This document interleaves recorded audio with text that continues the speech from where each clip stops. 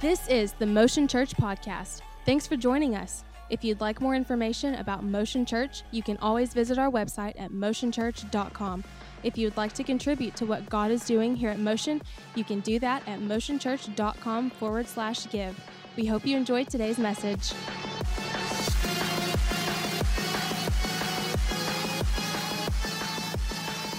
All right, what's up, everybody?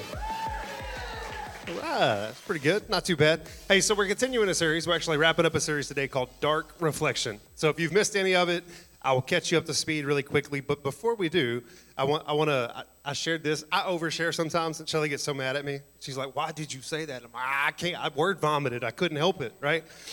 So I've noticed, this is just my observation. I'm not a big believer in coincidences. I think things, there's patterns, right? There's things that we can observe. So it seems like we've been doing this series. This is our fourth week. And what has happened to our attendance for the last 4 weeks is like week by week, right? Everybody's coincidentally going on vacation. Coincidentally, oh man, I am under the weather. Pastor can't make it to church. And my personal opinion is everybody is offended about this whole technology thing. I am offended about this whole technology thing. Each and every week, I am sharing with you guys my conviction and my suffering that I experience as a result of having to kind of put together all of these thoughts.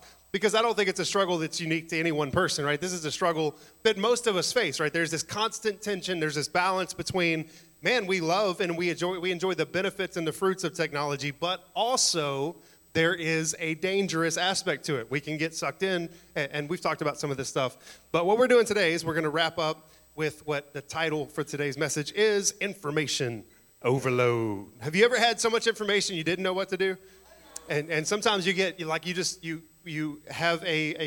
get to a place where there is so much going on in your brain that you couldn't ever possibly get anything to your feet. And so what we're going to talk about today is information overload. So let's back up just a little bit. And so the Dark Reflection series, again, this is not what we do. It's kind of like the people that say kids these days. And I'm getting older, so I get to do that. It's like the things that I look forward to as I age, it's so petty. I'm like, get off my lawn, right? And I'm like that. Somebody a few weeks ago like pulled into my driveway, and their tire was like 3 inches on my grass. I was like, get off my grass, bro. I told them, but I was a little more kind than that. Maybe, I don't know. It's been a long time, right? Another benefit of aging, you forget things. This is so fun. So at any rate, where were we going with all of that? Oh, what we do, again, this kids these days. What we do is we look for scapegoats, right? We try to blame anything and everything but the thing that is actually the problem. When it comes to technology, we kind of use technology as a scapegoat, when in reality, our hearts are the culprits. Technology is not the issue. Your heart and my heart is the issue. And technology is it's a mirror. It reflects back to us. That's the dark reflection. It reflects back to us some of the conditions of our hearts. And so as a result of seeing these reflections, it should give us pause and concern, like, hey, maybe something is not quite right with my heart. Maybe I should address this issue of my heart. So Jeremiah chapter 17, verse 9, this is kind of the verse that we've looked at each and every week. It says this. It says, technology is deceitful above all things and desperately wicked. Who can know it? It's not what it says, right? It says the heart is deceitful above all things and desperately wicked. Who can know it? And again, so that's the point, right? The point is not, technology is not a bad thing. Technology would be, kind of a neutral thing. It's one of the things that doesn't inherently have good or bad. It's a matter of what we do with it. The heart is where our concern should lie. The heart is deceitful above all things and desperately wicked. Who can know it? The good news is in verse 10, we kind of get some reprieve. We get some help here. It says, I, the Lord, search the heart, test the mind, even to give every man according to his ways, according to the fruit of his doings. So here's what we learned from this, right? We should not trust our hearts, because our hearts are deceitful and wicked above everything else. And so what we find in our society is like this society that pushes the notion or idea of trusting your heart. Let me help you out. Don't do it. Please, I beg of you, don't trust your heart. Your heart is tricky. It's maniacal. It is manipulative. It will get you into things. It will get you into the things that you feel like are the right things, but your head, if you actually used a little bit of common sense, you would realize very quickly that it is not a good thing. Have you ever seen somebody doing something? They're in the process of doing something that you know that they shouldn't do, that they know that they shouldn't do, and you're trying to coerce them out of it. It's like, don't do that. It's a bad idea. Kids would be a great example of this, right? Don't do that. I'm telling you, one, why do we count? Just come with the heat. Like, let's stop. 1, 2, and for those passive parents, 2. My mom was like, 1, 2. Good Lord, Mama. I love this podium. I can make more noises. It's fantastic. So don't trust your heart. Don't trust your heart. And again, technology helps us to see these areas of our hearts that could, again, be a potential issue. God understands our hearts, and because he understands our hearts, he wants us to understand our hearts. He wants us to understand kind of the destructive behaviors of our hearts and tendencies of our hearts so we can take the necessary steps to mitigate those destructive tendencies, right? To offset them, to contain and corral them. So I believe this imagery of technology being a mirror, it does give us a good reflection, a good indication of what is actually going on in our hearts. Long setup, right? So the first week we talked about how our hearts prefer entertainment over impact. Come on, y'all. Be honest, right? How many of you have, at points in your life or a large portion of your life, chosen entertainment over impact? Impact is difficult. Entertainment is easy. And again, I think like entertainment is fine in and of itself. It's again, there's a line that I think is crossed. Where that is, I'm not exactly sure. It probably varies person by person. Take it up with God. Don't ask me. All right, so that's the first one. The second week, we looked at how technology reveals that our hearts crave validation. Now, we've always craved validation. Our hearts have always had this desire to feel like we're known, that we're loved, that we have worth. Technology has just made that more obvious because now we look desperate, right? And we are desperately seeking and craving for validation from other people. And then last week we talked about how our hearts long for connection. Again, something that's not some shocking new revelation. It's obvious. We know that our hearts long for connection, but I think technology makes it more clear that our hearts long for connection. And those aren't necessarily bad things. It's a matter of what you do with those things that can or cannot be the issue, right? Whatever it is that you choose to do. All right, here's our revelation for the day. Are you ready? Thanks, Shelley. Everybody else ready? Technology reveals that our hearts prefer information over transformation. Our hearts reveal, and maybe a more complete way to say that would be our minds. Let me reset. Maybe a better way to say this would be that our minds prefer information more than our hearts prefer transformation. Maybe that's more specific, but I think you kind of get the idea that our hearts are more interested in accumulating and acquiring information than we really are, and then going and actually applying the information that we acquire. It's like I had a friend in high school. We graduated at the same time. We both went to college at the same time. I saw him 3 or 4 years later. He was still at a junior college, which is fine. You're figuring things out. But the joke was, he told me, I was like, hey, how's college going? And he's like, did you know that they don't have bachelor's degrees at Kilgore College? And so the idea was that he was just continuing to consume information, but it hadn't actually led itself into any application or transformation, right? Technology is a good reflection of this, that we desire information versus application. Let me give you a personal example of this. How many of you have seen or thoroughly enjoy or entirely too much enjoy life hack videos?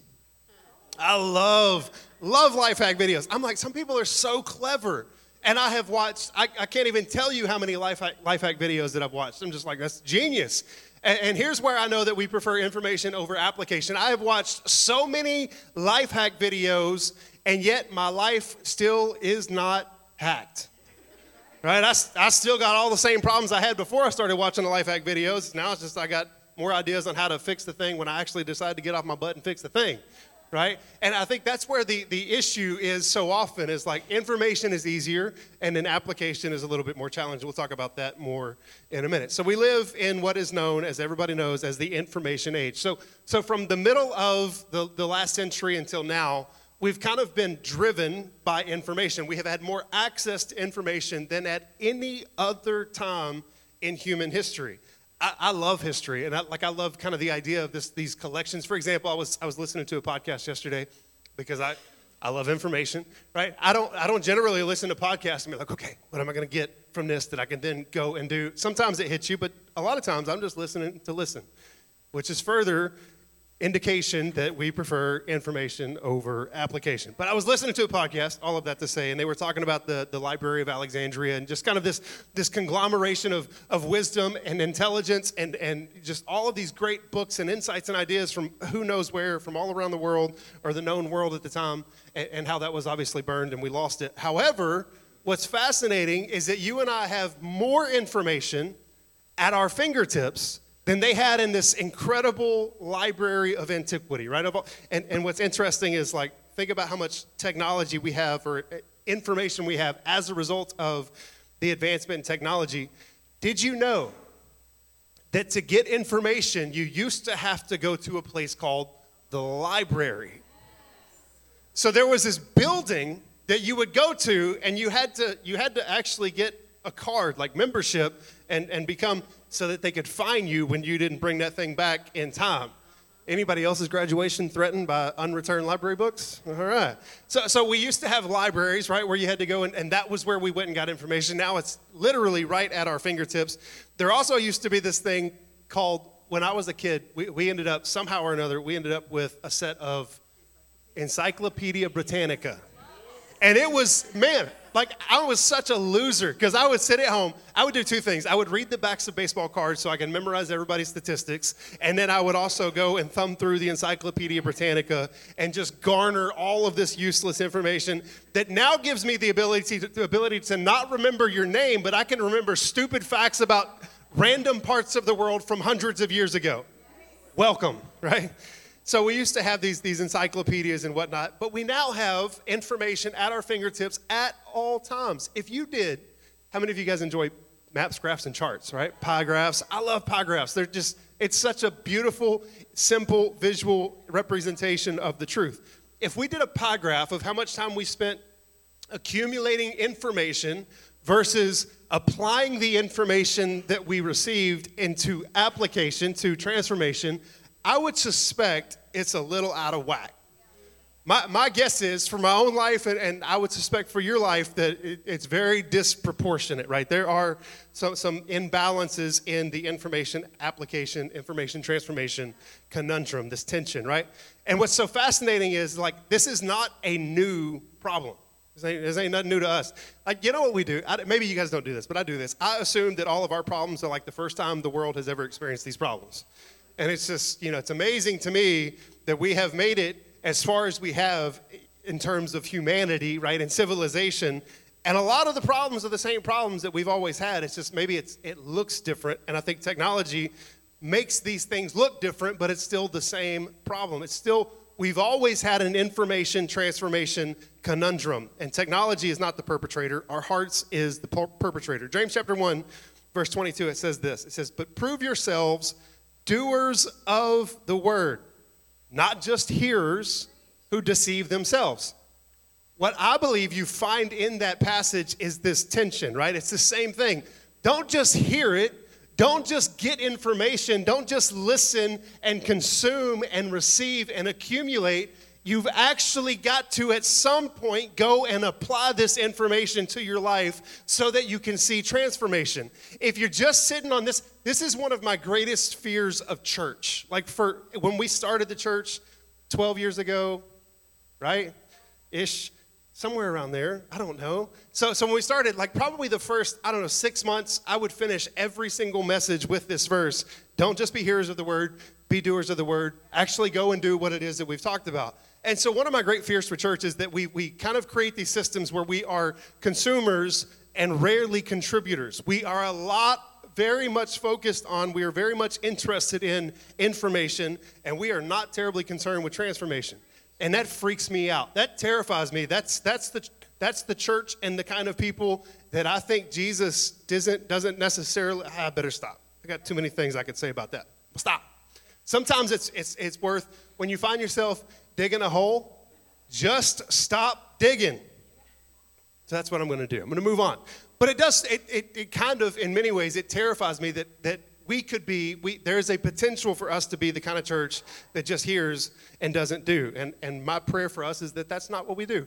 Probably the easiest way to understand this is if all of this only ever results in all of this, we're wasting our time.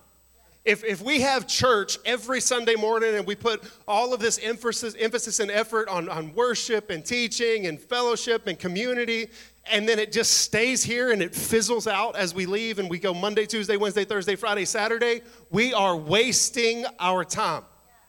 Like, just shut it down. Just stop. Just stop. But I don't believe that's the case, so we will continue, right? Everybody with us? All right, good. Anybody offended? Good. Me too. So it seems to me, let's go back to James chapter 1, verse 22. It seems to me that this is, again, an age-old issue. It's this tension between information and transformation. And so what I take from this is I think that there are, with Scripture, I think there is a very specific context, a very specific application, and then I think there's a broader application. For example, I think that is relevant to us. I think it's relevant to us to not just be hearers of God's word, but to be doers also. But I think the author, who most scholars believe was James, the brother of Jesus, which is pretty cool when you think about it. Like, Jesus' brother wrote this letter, and we get to share in these truths, right? So James, the brother of Jesus, had a very specific audience that he was writing to, and a very specific reason, a very specific motive for writing these things. I don't know about you, but I generally don't make the habit of telling people to do things that they're already doing. If you do, stop. It is so annoying. That is my growing list of pet peeves. Like, each year, I was telling somebody earlier, like, each year I add to my list of pet peeves. I think it's just what we have to look forward to, right? So it's just like it continues. And, you know, for example, the lawn thing, like, that's a real thing. Didn't bother me 10 years ago. Now I'm like, what are you doing on my grass, bro? One of my other pet peeves is, please, for the love of everything that's holy, please do not ask me to do something that I'm already doing. Drives me nuts. Anybody else? We don't do this with our kids. I don't tell my kids to do things that they're already doing. I have to tell them to do the things that they're not doing. I have to tell them to take out the trash, to brush their teeth, to put on deodorant, to fix their hair. I have to tell them that you smell like a water buffalo. Go and do something about that. And that's just Rhett. That's the little one. Just kidding, right? So we tell people to do things that they're not doing. And I think with this passage, it's that they were not being doers, they were just being hearers. And so James, the brother of Jesus, is like, hey, stop just getting information, look for transformation. And the reason this is so important, I think this is why this is the relevance to us today. What would your world, what would my world look like if in each of these information gathering sessions, let's call it that, right? Like church, for example, when you sit down to read God's word for yourself, these information gathering sessions, what if you took one small thing from every one of those interactions or exchanges and went and did something with it? What would your world look like? What would my world look like if we did that? What we do instead is we just continue to accumulate information, and there isn't a tremendous amount of emphasis on transformation. It got real quiet up in here. Philippians chapter 4, verse 9, it says this. It says, whatever you have learned or received or heard from me, whatever you have learned, whatever you have received, whatever you've heard from me, whatever you've seen in me, put it into practice. Like, go and do something with what it is that you have learned. And the God of peace will be with you. I think some people are so intelligent that they create this chaos in their minds because of the amount of information that they consume. And it seems to me like there is a little bit of a formula here. Now, I don't want to read too much into that, but it does seem like there's something going on here. There's this connection between I learn, I do, I experience the peace of God. I learn, I do, I experience the peace of God. And so many people's lives are absent of the peace of God. Maybe they're missing a step. Maybe they're desiring the peace of God in their life. They're learning, but there is no doing. Just an opinion, right? So this is this is where we're headed with this. I think maybe the key to this, kind of, again, there's this tension, there's this conflict between information and transformation. I think the key is to, for lack of a better word, let's hack our hearts, right? Let's look at these life hacks and maybe some ways that we can go from hearing to doing. And what we're going to do is we're going to look at both sides of this. Like maybe why we don't do, and then we'll look at some ways that can help us do.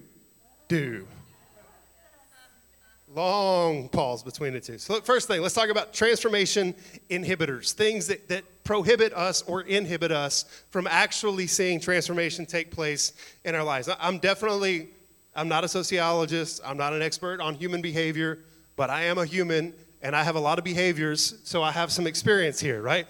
From my experience, these are some things that keep our hearts in the information zone and keep us too fearful of stepping into or adventuring out into the land of action. The first one is it actually takes effort to go and apply the information that we learn.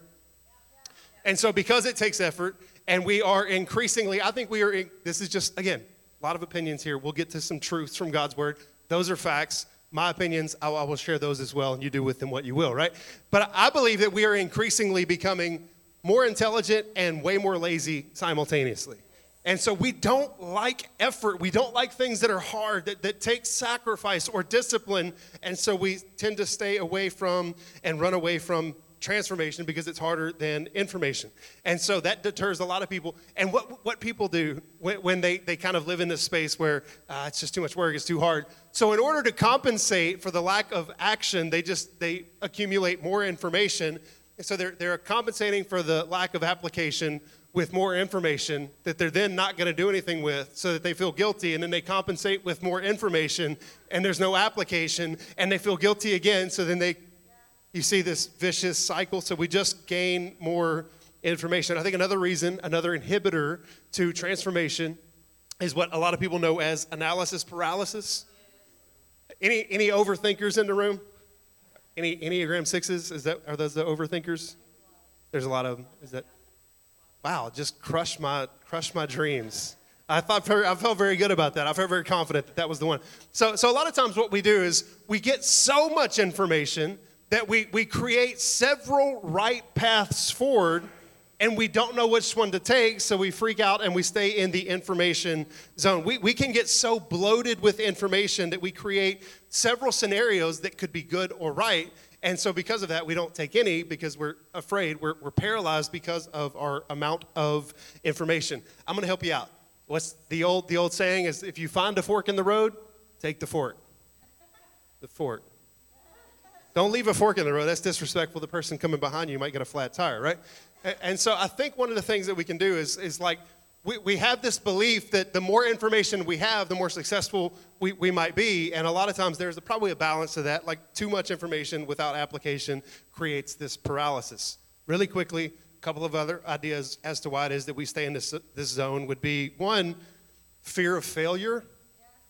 I haven't met anybody that wakes up in the morning and is like, man, I hope I fail miserably today. I hope today is the worst possible day of my life, that everything that I try and everything that I put my hands to, I hope that they do not succeed. Nobody does that. I mean, if you do, you are a psychopath and you need to stop. That is weird, right? But we have a fear of failure, and that fear of failure, oftentimes it sidelines us. It keeps us on the sidelines because nobody wants to fail. And so if you never try, then you will never fail, right? And I think that's where a lot of people live. Another thing that keeps people inhibited from transformation is they feel this lack of qualification. Have you ever felt unqualified? I feel unqualified right now. Like in this moment, I am terribly underqualified. Probably both, right? So we feel underqualified sometimes. We don't feel qualified. We don't feel smart enough. We don't feel good enough. We don't feel capable enough to do the thing that we're hoping to see change in our life. And so my thought on that is like you have zero competence as it relates to anything new that you're trying to do most of the time. Unless you are a rock star, a superstar, somebody who has just got an inordinate amount of natural ability or intelligence, most of us, we don't have any idea how to do the thing that we've never done. Like that's not how this works. There's a quote that I saw from Aristotle that said this: the things we have to learn before we can do them, we learn by doing them. The things we have to learn before we can do them, we learn by doing them. So again, it's not just information, it is then application, it is transformation. So those are just quickly some thoughts on maybe the reason that people don't live in the world of action. So I'm going to wrap up today with, I want to give you guys, this is so cheesy, and I will not apologize for it. I stand by my acrostics, I stand by my alliteration, I stand by my other Asian things that we do. I love all of it. I'm here for it, right? So I like things that rhyme. So anyway, our alliteration for the day is, our next point that kind of leads into, an acrostic is you can do it. You can do it. What was it? It was Waterboy, right? You can do it. And then I thought about going with the Nutty Professor thing where he was like, yes, I can. Yes, I can.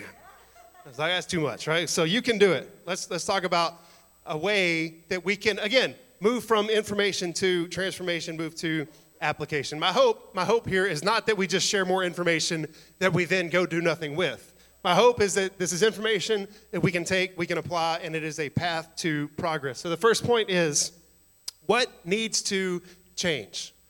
See the can? C-A-N? Yes, I can. What needs to change? I think there is, the first step in applying information is to identify what specifically needs to change in our lives. So information is broad, right? We receive this information. It's very broad, right? It's not generally very specific to us, but we can take that and narrow it down and identify a specific area or thing about our lives that needs to change. And then the transformation part of that is the action. We put it into action. So you have to identify what it is that needs to change. We get the information. We see how it could benefit our lives, what doesn't need to be there, what does need to be there, and again, put it into action. What is the application of that? I think it's really important to note here, I think there is a tremendous amount of value in starting small. Now, culturally, we tell everybody, go big or go home. I'm going to tell you to go home, because if you're trying to take big steps, you're trying to take these massive steps, you might make the first one, but you're probably not going to make the second one, right? Have you seen people that kind of overstep and then it just looks awkward and clumsy? And I don't think that that's how this whole thing is supposed to work, right? So I think in terms of seeing change and growth and transformation in our lives, we have to do these. We start small. We take baby steps.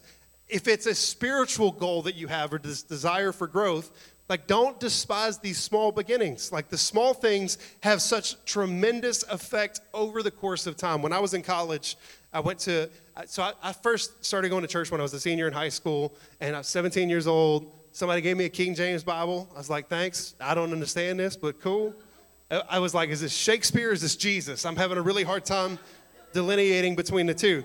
But I wanted to know it. I wanted to learn it. I had experienced the love of God, and I wanted to understand more about his character and who he was and what it looked like for my life moving forward. And so I needed help. So when I was in college, I was getting a business degree, but I was like, I can take one of my electives will be an Old Testament survey class. So over the course of 3 months, I'm going to learn as much as I can. I'm going to try to cram as much information about the Old Testament, which was a lot. I mean, that was especially for somebody who had no knowledge base or foundation for it. All of that to say, so over these 3 months, there was a lady, so you've got 15 or 20, 18, 19, 20-year-old weirdos that are in this class. It was a weird bunch. But there was also a lady in there she was into her 90s, and she did a survey of the class. She would come and participate in the class. She didn't care about the credit. I don't think a degree was going to do her much good, right? There wasn't much of a point in her 90s getting a degree, So she was going to get this information so that there could be application and transformation. So here's what my point in all that is. One of the cool things that we found out as a result of that was that she had for 70 years, each year, read the Bible through cover to cover. And I was like, that is incredible. And I wanted to know how. I wanted to know what level of discipline did it require? How in the world, with everything that's going, life's busyness and chaos and everything else, I wanted to understand how it was that she did that. And she shared with us that she would read 2 chapters a day, Monday, Tuesday, Wednesday, Thursday, Friday, Saturday. And on Sunday, she would read 4 chapters. And by the end of the year, if you started in January, you would be all the way through the book of Revelation by the end of the year. And she rinsed, washed, and repeated for 70 years. It wasn't any big thing. It's not like she started in January and said, I'm going to read it cover to cover, nonstop. I'm not going to eat. I'm not going to blink. I'm not going to breathe, right? I'm just going to read this thing. She was like, I'm going to read 2 chapters today, and I'm going to read 2 chapters tomorrow, and I'm going to read these small steps, right? And I think there is tremendous value and power in taking these small steps. Zechariah 4:10, it says this, do not despise these small beginnings, for the Lord rejoices to see the work begin.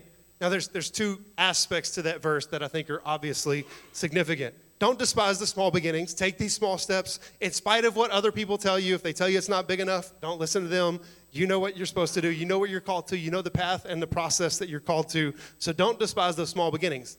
But the second thing is, I love that we get to see God's heart in this, right? So when we don't despise these small beginnings, when we take these steps that are necessary for transformation, it says that the Lord rejoices to see the work begin. I believe we put a smile on the face of God when we take a step towards Him. He rejoices to see the work begin. Luke chapter 16, verse 10, it says this, whoever can be trusted with very little can also be trusted with much. The opposite is true, right? Like if you can't be trusted with little, then you cannot be trusted with much. I am not in any way a proponent of giving to somebody a very nice thing when they can't take care of something that's not very nice. Why would we give you a supercar when you can't even take care of your beater that's so ugly it's got a name? Right? If you can't remember to change the oil in your old car, why in the world do you deserve to have a new one that you are also not going to take care of because you weren't faithful in little things, and therefore you will not be faithful in the small things. So, first point, first step there in the acronym acrostic is what needs to change. The second one is this. This is Christian cussing. It's a church cuss word. It's who can hold me accountable? Ugh. Who can hold me accountable? We don't like the idea of accountability, or maybe I'm just projecting onto everyone else. We don't like the idea of accountability because we like the idea of independence and autonomy and freedom. And in reality, like what's so fascinating about this is accountability actually just helps us to achieve those things faster in reality, right? So the next step in going from information to transformation is to find somebody. Somebody find somebody, right? To hold you accountable. Here's how this works. When there's obviously you can be very rigid and specific about this. It's like, hey, this is what I'm trying to do. I need you to help me do this. I need you to hold me to this. Every Tuesday morning at 9 o'clock, you're going to call me, or you're going to text me, or you're going to FaceTime me. Why you would do that, again, I don't know. But this is how we're going to do it, and I need you to hold me to it. Or maybe a looser expression or form of accountability is you start talking to people about some change that you would hope to see in your life. And then when they see that the things that you're doing and the things that you said that you hope to see changed in your life don't match up, they can be like, sup? What's going on? Why is there this discrepancy between who you said you wanted to be and who you are currently acting like, right? And that's not a bad thing. We are inviting people. We're giving them space to help us become the people that we want to become. They're not the bad guys. They're not the perpetrators here, right? It's not like accountability is not some random person that you don't know that doesn't love you coming up to you and calling you out on something in your life. That's stupid, right? The only person that has the space to do that is somebody, Jesus, or somebody who is really, really close to him because they may go meet him. I'm just kidding. That's not how accountability works. Accountability is somebody that you love, somebody that loves you, somebody that cares about your future and wants you to be the person that God has called you to be, then coming and helping you out of the thing that you're doing that is not in line with the person you're trying to become. You understand how this works? So when it comes to accountability, there are layers to this. I think you need people in your life that are there to encourage you on the path that it is that you're trying to get. You need cheerleaders. You need herkies and everything. You need all of it. Tumbling, cheerleading, backflips, back handsprings, everybody. Like, what about? What about our colors, child? Blue, blue, right? You need all of it. You need it. Look, I don't know about you, but sometimes we need people just to be in our lives to tell us how proud of us they are and how thankful they are that we are part of their journey. And man, look, I see this change that you're trying to make, and it is so, look, it's you go, boy. I'm so proud that you would have the audacity and the courage to step out, to be different, not to be just like everybody else, because everybody else is too busy being like everybody else, that you have the courage to go be the person that God has called. Look at you. You need cheerleaders. Blue, blue, blue, right? You need that. You also need, that's important, don't get me wrong, but if all we ever get is cheerleading, you got to have more than that, right? That's the dessert. We need meat. We need some substance too, right? So find people to encourage, but we also need people that will prod us when we're stuck. You ever been stuck and you need people in your life? You know what the expression prodding comes from? Like we kind of use it like a cattle prod. It's a taser, bro. And if you're stuck, sometimes you need people to come, right, get you on the backside and get you moving, get you unstuck. And so that's another layer of this accountability. And then you just need people that love you enough to call you on your crap. Right? Like you are not doing what you told me that generally we call them our spouse. Right? But sometimes it can be outside of that. You're not doing what you said you were going to do. You're not becoming the person that you said you were going to become. And that's not what God has in store for you. That's not what you plan for your life, not what you hope for your life. So what are we going to do about that? Ecclesiastes chapter 4, verses 9 and 10, it says this: 2 are better than 1. You hear that at weddings a lot, right? 2 are better than 1 because they have a good return for their labor. This is where we're going to kind of focus in, dial in. If either of them falls down, one can help the other up. That's what accountability is. It's like, I understand that you're going to fall down. It is not your goal. It is not your desire to fall down or to stay down. It is your goal, hopefully, to get back up and to continue. And so I want to help you to do that. If I fall down, the expectation then would be I hope you wouldn't just leave me there. Have you ever seen somebody fall? Now, with friends, sometimes it's different. We fall, we laugh, we make sure they're okay, we laugh, and then we help them up. Those are the right kind of friends, right? But ultimately, the plan is we help them up. And that's what accountability is. So find someone who can help hold you accountable. And then the last thing is this: go do something now. Go do something now. Don't wait till next week, because you know what's going to happen next week? You're going to forget about what it was that you were going to change the week before. I heard a story one time. It's a pastor's story, so I don't know if it's true. Like, how embarrassing is that? Like, we have to check the veracity of preacher stories. I was hoping you guys would laugh longer so I could get a drink. You didn't. So I heard a story one time about a pastor. Preacher comes into the church, preaches a really good message. Everybody's like, thanks, pastor, it was so good. Everybody leaves, comes back the next week. Preacher gets up, preaches the exact same message. And so everybody's like, that was good, pastor. See you next week. Following week, they come back. They were like, maybe he's probably losing his mind. I mean, he has to deal with us. He's probably losing his mind, right?